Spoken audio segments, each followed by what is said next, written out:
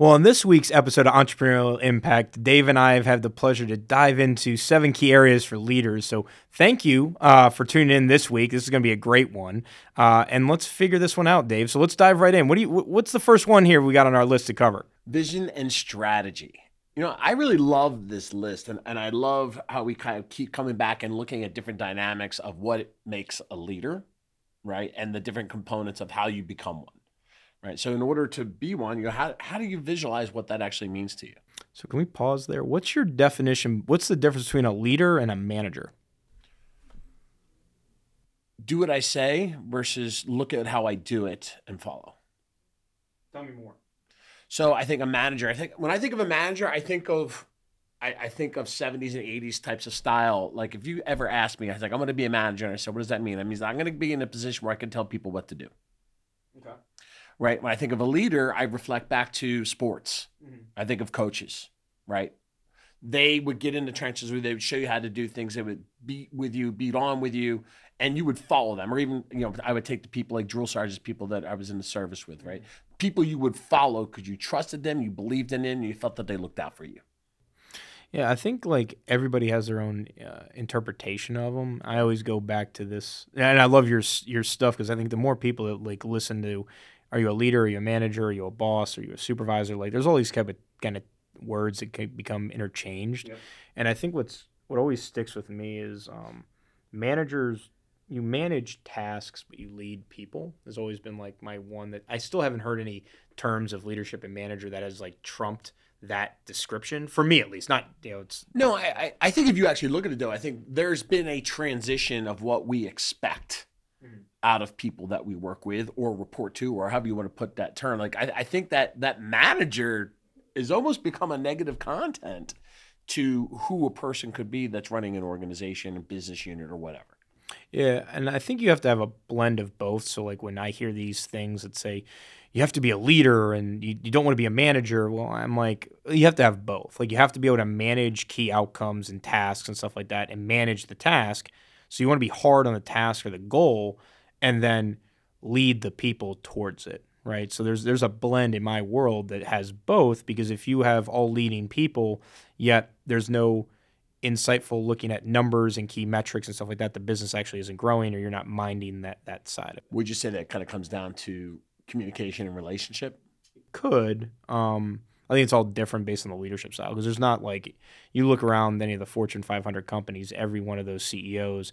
Now, I can't really speak to whether or not they're a leader or a manager, but each one of them is going to have a different style. And I think there's actually beauty in people having different report to for leadership, just because you get a different style from every person, because you don't really care how, right? It's about the outcome of, did you hit your goals as a business, but also did you develop people? And I think the ultimate sign of leadership is like in my interviews, I've got some key questions. One of them to define leadership is, how many people have you grown? Right? How many people have transcended outside of your organization to become better versions of themselves because they spent time with you? And I think that's really in my world, or at least how I see it, is I would ask that question, and that simple question will define in that 30-second response whether or not that person is a leader, or they're not, or they're on the journey towards. I like that. I'll be real. When I first got into what I would call management, right, coming up out of college and having a position and overseeing people, I had the mindset of, I didn't have to explain myself sometimes. Do as I say, right? But that's been a journey and a change for me to lead versus manage. And so that's why when you ask me that definition, I think it does have to do with where you've come from, right? And how you've developed. And I think more and more people that I'm around now don't necessarily have that management, right? Generationally, there's a change there. I believe it to be true. So let's go down this one. So our first one, for once again, we're going to cover the 7 key areas for leaders to be successful in their businesses. And the number one here is vision and strategy. So Dave, you see vision and strategy, like what do you see that as? What are the deliverables in that? As I said, do I have a vision that I can point to or share with the people in my company, that they understand it, right? It's above and beyond just profit goals, right? That's the structure of it. Two, do they have any say in it, right? Can they take ownership in it? Do they believe in it? Because if it's my goals or my vision, which it sounds funny because if you start an organization, it's going to be yours, but you have to surround yourself with people that believe in what your goals are too. When I think about vision, people want to understand that there's a better future, that they want to have some type of purpose to your organization, right? So people inherently are going to want to know that their work is more than just like a paycheck. And when you talk about vision, first off, do you understand it? So as the leader, do you understand the vision of the organization? Can you articulate it, and can you align people towards it? And I think there's a huge skill in that, because I could say, hey, the vision is to transform this many widgets or this many consumers, so they have a better way of life and they can spend more time with their families or something like that. That's a terrible vision statement, but I'm winging that one, right? And the key here is that you've got such diverse backgrounds inside of your organization that vision everybody might be able to align to, but in their particular individual lanes, how do you as the leader articulate that this vision has impact to you as a team member? Because if you don't get the buy-in on how this helps them or how they are a part of it, they're never going to feel tied to the vision because they don't personally have any like blood, sweat, and tears in it, if that makes sense. And the second part is it's great to have a vision, but then you also need to have a strategy behind it that fulfills that vision. Because if I just go around saying that our vision is to, I don't know, impact 50% of homeowners in their efficiencies of their house maintenance or something like that. It's a great vision because it's a big, hairy, audacious goal and it gets people fired up. But your people on the ground need to know how that impacts them, but then how are they going to execute it, right? Right. Well, it has to be measurable, right? You can paint a great picture, right? That looks great, but the execution, right? How are we going to get there? What's that? All your favorite platitudes. What's the roadmap, and how are we going to get there? But that has to be documented and broken down so people can say, "I own that component," right? That part of the strategy, I did that. So takeaway on vision and strategy is, as the leader, the vision, like you hear a lot of this from CEOs that they're like, I'm the visionary.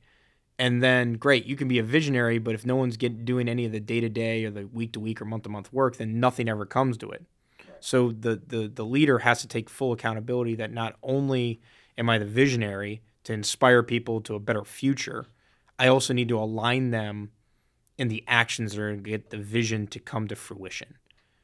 Right? So you can't just be one or the other. You got to do both to be an effective leader. So leads into the next number 2 here is key area for a leader is financial statements. How many leaders do you know love financial statements? Not enough, actually. I think that there's a challenge to it. Like, I think there's 2 levels of that. I think people that can get lost in it, right? Then there's people that just don't know how to read it and understand what it's saying on a high enough level, right? But you need to know what your KPIs or what your drivers are that are moving the needle, right? And when you go back to the vision and strategy or who's accountable, how are they moving that needle, right? How is each department or each individual person on your team, your organization, affecting that financial?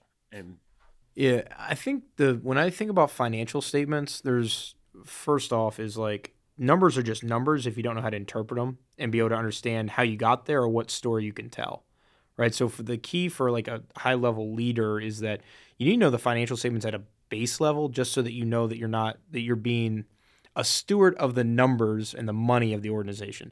The last thing you ever want to do, because I've seen this in my consulting with entrepreneurs and small business owners, is that they don't understand financial statements and they don't realize that just because they got cash in the bank doesn't mean they're profitable. And number 2 is I've seen a ton of embezzlement from entry-level staff members because the leader couldn't read a financial statement or wasn't looking at the cash balances or things like that. So like there's a on-the-ground need for it. And then number 2 is, are you able to read the financials to see what the past or the history has been of the organization? What story and narrative can you talk into the future? And then what are those key numbers telling you so that you can make on-the-fly decisions that actually impact the business? Because You cannot have a mission without profitable margin. I was really fortunate early on in my professional career that I had a financial guru. Like he taught me Excel spreadsheets and he taught me numbers and he showed me how things move and literally how a little bit of pressure here or there can change your outcomes.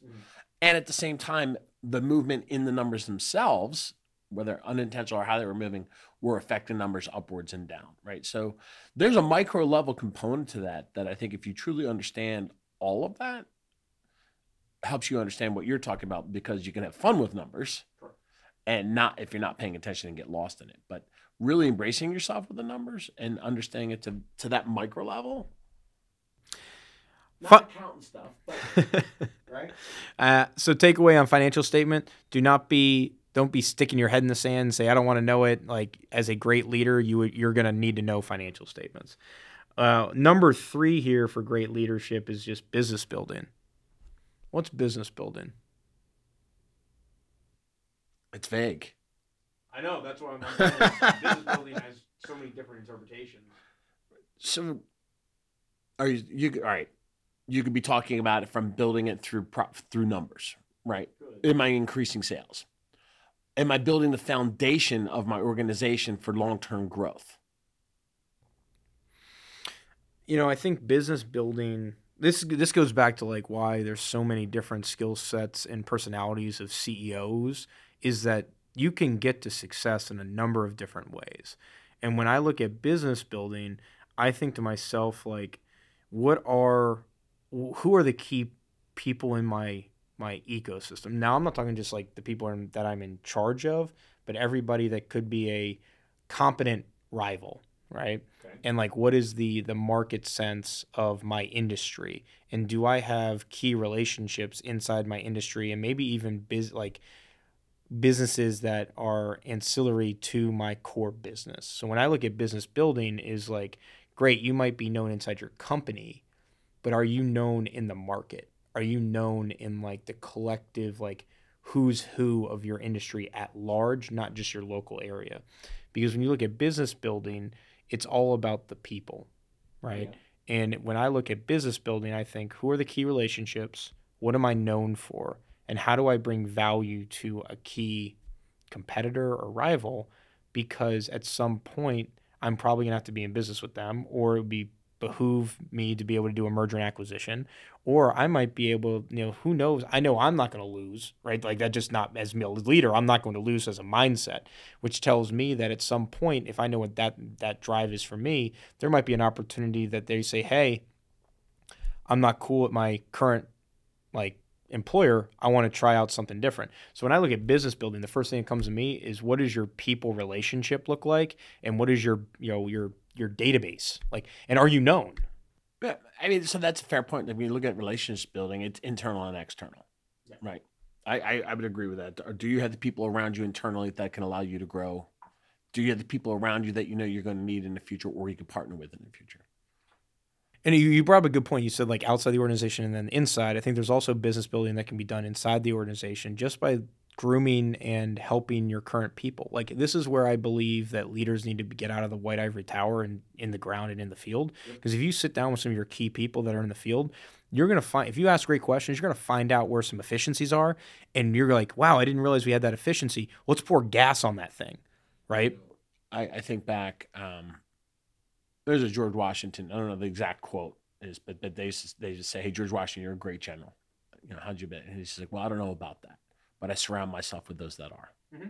Right. That's kind of what we're getting to right here. Surround yourself with those, right, that are where you aspire to be, and channel them. Right. That's the talent of leadership, of helping them grow, and you can grow along with them. Right. People get hyper focused on building the best widget in the world and how to create a widget, but not understand business. But you need that person in your world. And I think the cool part about one other thing you could think about, and there's a million ways to grow a business. That's why we could spend probably several days covering that. The piece podcast in the future. Yeah, right.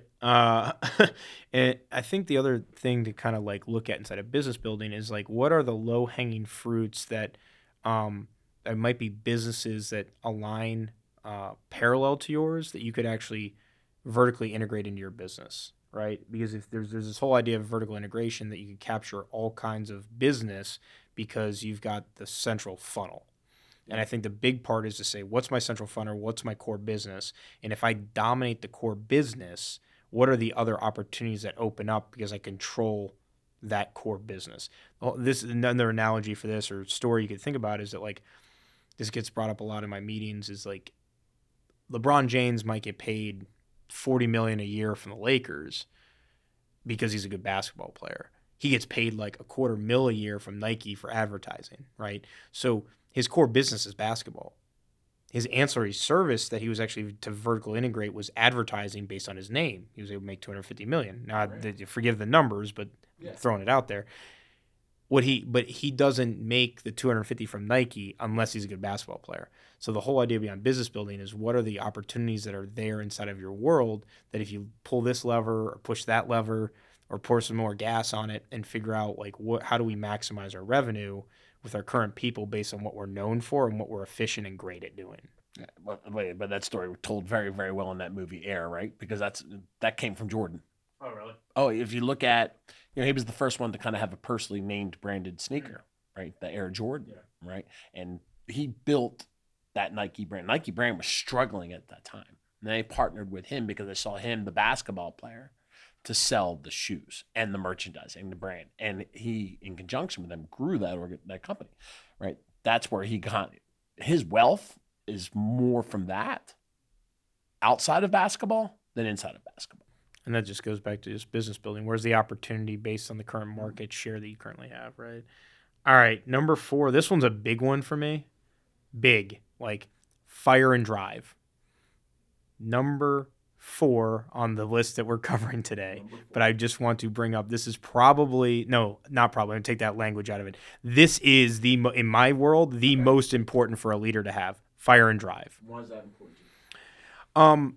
So my mom always brought up, like, I'll know what your values are based on what you do when no one's watching.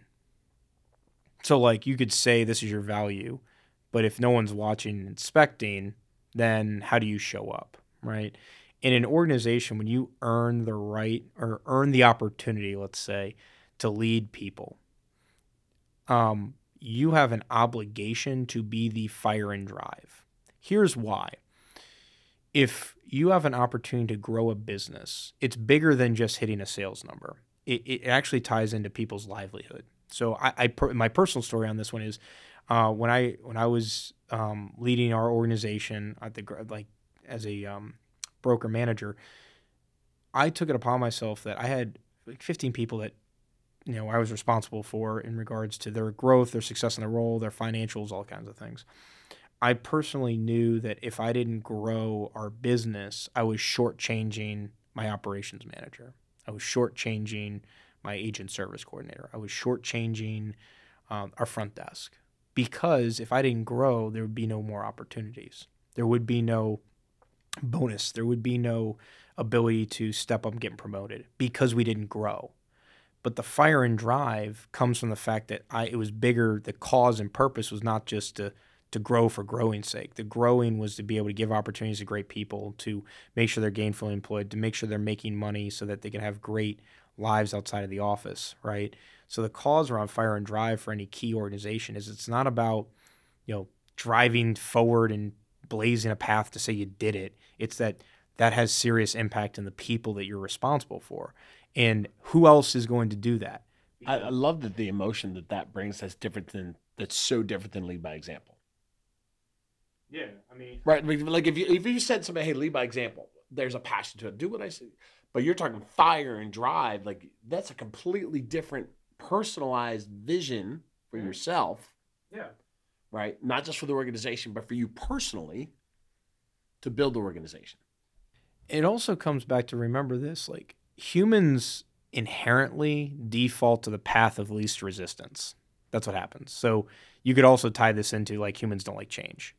So someone has to cause constructive conflict. So when I look at fire and drive, I think it's my responsibility to cause constructive conflict because I know that person is capable of more.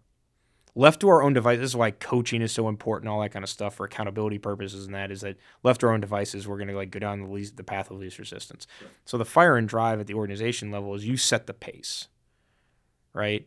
And if you can set a fast pace, you're going to outperform the normal, like average Joe, for lack of a better term. Um, and I think that's just important because your colleagues, your coworkers, your teammates, they're going to look to see like who's got the drive, who's got the motor. Hey, when I'm tired and exhausted, who's going to kick them in the backside and say, you got more than that. You're better than that. I have more faith in you. Because sometimes it's just a matter of the fire and drive shows up as I care. I care that I know that you can perform, and I refuse for you to settle. So while you might say, I'm tired, I'm exhausted, blah, blah, blah, that too shall pass. What won't pass is the feeling of regret that you didn't actually take an opportunity and get the deal or land the massive contract or whatever it may be because you were tired or that was hard or I don't like change, whatever it may be. Gotcha. Short term. You didn't believe in yourself. It's a short term thing. So stop settling. And this is why I think the fire and drive comes from me is stop settling for the short term crap and drive because you're not going to wake up. You're going to be more proud about yourself that you went through like a pain and suffering type of thing and came out on the other side better than being like, oh, I'm glad I was comfortable. I'm sorry for the tangent. But like, no, I think that's important. I mean, I think when you look at each and every one of these things, I think different people get connected at a different level with certain elements of this. And that's the one, that element that drives you, that dictates everything else. Now, as we look at the next one, if we look at enterprise-wide leadership and participation, that's stepping up in a larger organization, right? Driving a team or a business unit or organization within a company, right? You're their leader. But as you become CAO, you work up the ladder. You have to become more generalized and widespread in what you're doing. You're understanding what's happening on the ground at different levels, but maybe not so at the micro level anymore. Yeah, when I look at this one, we were talking about vision, right? Mm-hmm. Well, part of vision and part of the job under vision and strategy for a CEO is alignment. So the reason enterprise-wide leadership and participation is important is you need to know what's going on in the other business units that run parallel to your business unit. So if you're just like you're the CEO of, I don't know, sales, and then there's a CEO of tech, and there's a CEO of whatever, right? You're going to have multiple different verticals inside the business. Well, if you silo yourself in just your lane, you miss opportunity of like the ease of being able to capitalize on a deal that could just be simply me calling Dave and saying, hey, this is what I got from my metrics and my goals to hit for this year. What do you got in your pipeline? So if I can kill two birds with one stone, the idea is that enterprise-wide leadership is one, going to develop relationship with other key executives or key team members across the business. So and it's a lot easier to get through challenging situations when I already have a relationship with the person. Yeah. But if I also understand what your goals are, and then I can think about what my goals are, and then I can say, okay, so instead of making this like you're getting your goals, I'm getting my goals, how can I actually think through a plan that gets Dave his goals, me my goals, and say another exec? Like that's the power of enterprise-wide leadership, because then if I know what you're struggling with, I could say, oh, by the way, I've got this connection or this person or whatever. It might even be a hiring need. And you say, I need this. And I go, oh, I just got this other person I was talking to needs that. So the idea behind the communication of showing up and participating across the business platform creates efficiencies and can actually be the momentum you need to hit your goal when times get tough. Yeah. It ties back to the beginning. If you have a uniform vision, right? This participation or collaboration amongst leaders, right? That's important because too many times you can look at that and they're in competition with each other. Now, I think there's a healthy brand of competition and drive, right? But there's something completely different if you're paranoid about somebody else's success, right? That will unravel everything that's come and set from the beginning. But if you know that you win and I win, and if I win and you win together, regardless of how we got there, that mindset, right? That collaboration set levels everything. It also anchors your culture, right? I think that's also an important one about why participation is that if you say we're a team, you say all this kind of stuff, but you don't act as a team, I go back to the idea of if it walks like a duck, sounds like a duck, looks like a duck, it's a duck. And you know, that's why these things kind of light up, but that structures right into team construction and development, right? You can't have one without the other, right? You're not going to have enterprise-wide leadership and collaboration if you don't have the right people. Yeah, when I see team construction and team development, let's be going back to the start of this podcast. My definition of management is you manage tasks and you lead people. So as a leader, if you don't make team construction and talent development a key component of your like role, you're not a leader. Lead people, you have to lead people. So if you're not dealing with a team construction and talent development with your people, I guess you could also say this analogy, right? Is that if you call yourself a leader and no one's following you and you're not impacting people, you're not on a leadership journey, you're on a walk by yourself, right? Yeah. And so that's why I always think like, okay, we describe leadership and all that kind of stuff, but it's the people that will show up and rally to your cause because they believe in you, because you impacted their life, you made their life better, or you poured into them in some form or fashion that made them better and they value you. The only way you can do that is through team construction and talent development, right? So when you think about team construction, like, yeah, it goes back to your strategy. So if you're saying, here's my vision, here's my strategy, then you have to say, okay, what's my org chart? What's the team construction? Now, some people say, here's the ideal org chart. This is what we need in order to structure the thing. And then you find people that fit those roles. I've also seen team construction happen where they're like, we got great people. And there's people that are just hell bent on we got these people, they're great. Let's build our org chart off the current people that we have. Positive and negatives of both sides of it, but you have to basically say as your leadership, what's your style, what's your belief system, how have you gotten successful and lean into that one. The talent development is the one that's more, in my opinion, standardized, meaning like, are you spending time with your people? Do you know their professional goals? Do you know their personal goals? Do you know what their struggles are? Do you know where they need actually like training and development? Do they need to go to public speaking? Do they need to be better with conflict resolution? Do they need to be better with goal setting? Like as a leader, yes, I want to know all the great traits of my people so I can always put them in a spot to be awesome. But I also want to know where are their gaps that if I can help them with education, training, accountability, whatever the thing may be, they would be a better version of themselves and they could use those traits to be even better in their power zones. And that's when people are going to sit there and say, like, most people don't want to be placated. So as a leader, you got to have tough conversations about, hey, you're a great person. And if we fill this gap and make you a little bit better in this time, you're going to be phenomenal. And when people hear the feedback of, I want you to be better, and I'm not criticizing you for the sake of criticizing, but I'm criticizing because I truly want you to be the best version of yourself, they love that feedback because they're like, damn, no one's ever told me that before. Well, that's great stuff, powerful stuff, and I like that. If you look at this and you kind of touch on culture a little bit there, that every one of these components have a culture component to it, right? Culture is just kind of weaved in through everything that we do when we're building an organization, and we do from the day to day. From vision and strategy. Where's culture playing in it? Our financials. Well, if we're above board and honest about what's going on, there's a culture play. Right? This is building. You don't have building blocks without culture at the keystone, at the foundation of what's happening. Your fire and drive, you're passionate about what you be, and everything you touched on is culture based because you want others to be successful together and you want them to grow, and you're putting them above and behind or in parallel with where you want to go, but they're coming with you, right? Enterprise wide solution participation. You can't work in silos. You got to get along together. And the culture is formed and found through the right people, right? Always looking for and identifying talent that can help you grow and stay in alignment with who you are in your business. Which comes to the final one, number 7 is systems. Now, we put this one last mainly because there's nothing sexy about systems. It's kind of like mundane. What's the models? What's the processes?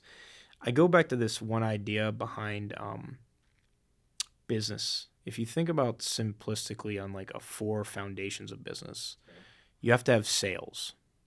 If you don't have sales, you don't have money coming in. Once you anchor your ability to drive sales, you're then able to focus on profit.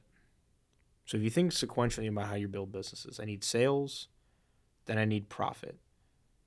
Sales is like, do I have my value proposition? Do I have people? Am I finding the clients and bringing those in? Now, some of the things we talked about, focusing on sales.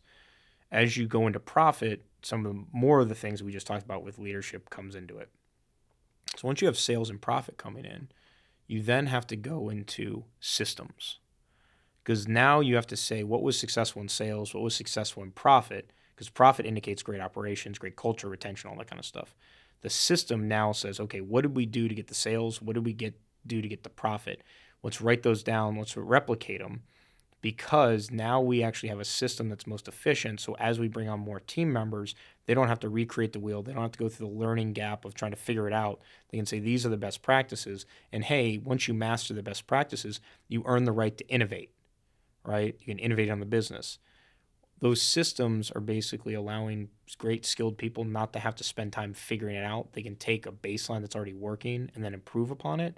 And here's what happens when you actually hit sales, profit, and then finally systems, is you run into impact. Every business talks about impact.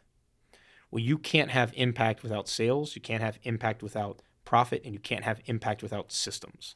So as you think through your business, if your high goal is to get to impact, you have to get sales, you have to get profit. And the third thing that happens before you get to impact is systems. So those of us are like, I don't like systems, I don't like processes, it's boring, blah, blah, blah, blah, blah, blah. Your favorite saying, live in the boring. Yeah, live in the boring. Like, I want a boring business that knows I know exactly what I need to do to hit my goals, to have consistent profit coming in because I've got systems and I got great people and their life isn't chaotic, because no one wants a chaotic work field. They want to know how to win. They want to know what's the best way to do it. I want to be efficient. I want to have great people around me. And by doing that, the fourth level of business comes in, which is impact, which every leader wants to have, is impact. So once you accomplish those three things, you get the impact. And that impact is what actually matters with people. You know, and I think when you look at that, and the nice thing about the systems are never finished, right? They're set. They're not set in stone, right? They have to be looked at. They have to be refined and have to be changed, right? Because the world is constantly changing. It's changing quickly, right? So what components are going on? What new developments are happening that impact your business? And if you aren't open to what's going on around you, everything else unravels. There's an interesting thought about systems is that make sure I say this right. Systems are a manifestation of all the activities we've done that have driven our prior success. What that means, though, is that just because we were successful in the past doesn't mean we're going to be successful in the future. Yeah. So we have to take in a stagnant moment in time, say, what's our system? Now, the reason this is a system is because we got results out of it in the past. We might have to innovate on it. So that's the whole part about a system. Just because the system's worked for 40 years doesn't mean that we just can't touch it. It means that own it, master it, understand it inside and out, and then be able to innovate on it so you always stay relevant for the future. That's what anyway. Great stuff. I appreciate it, Dave. Well, thanks everybody for tuning in to Entrepreneurial Impact with Dave and I on the 7 areas that all leaders need to focus in on. And until next time, have a great week.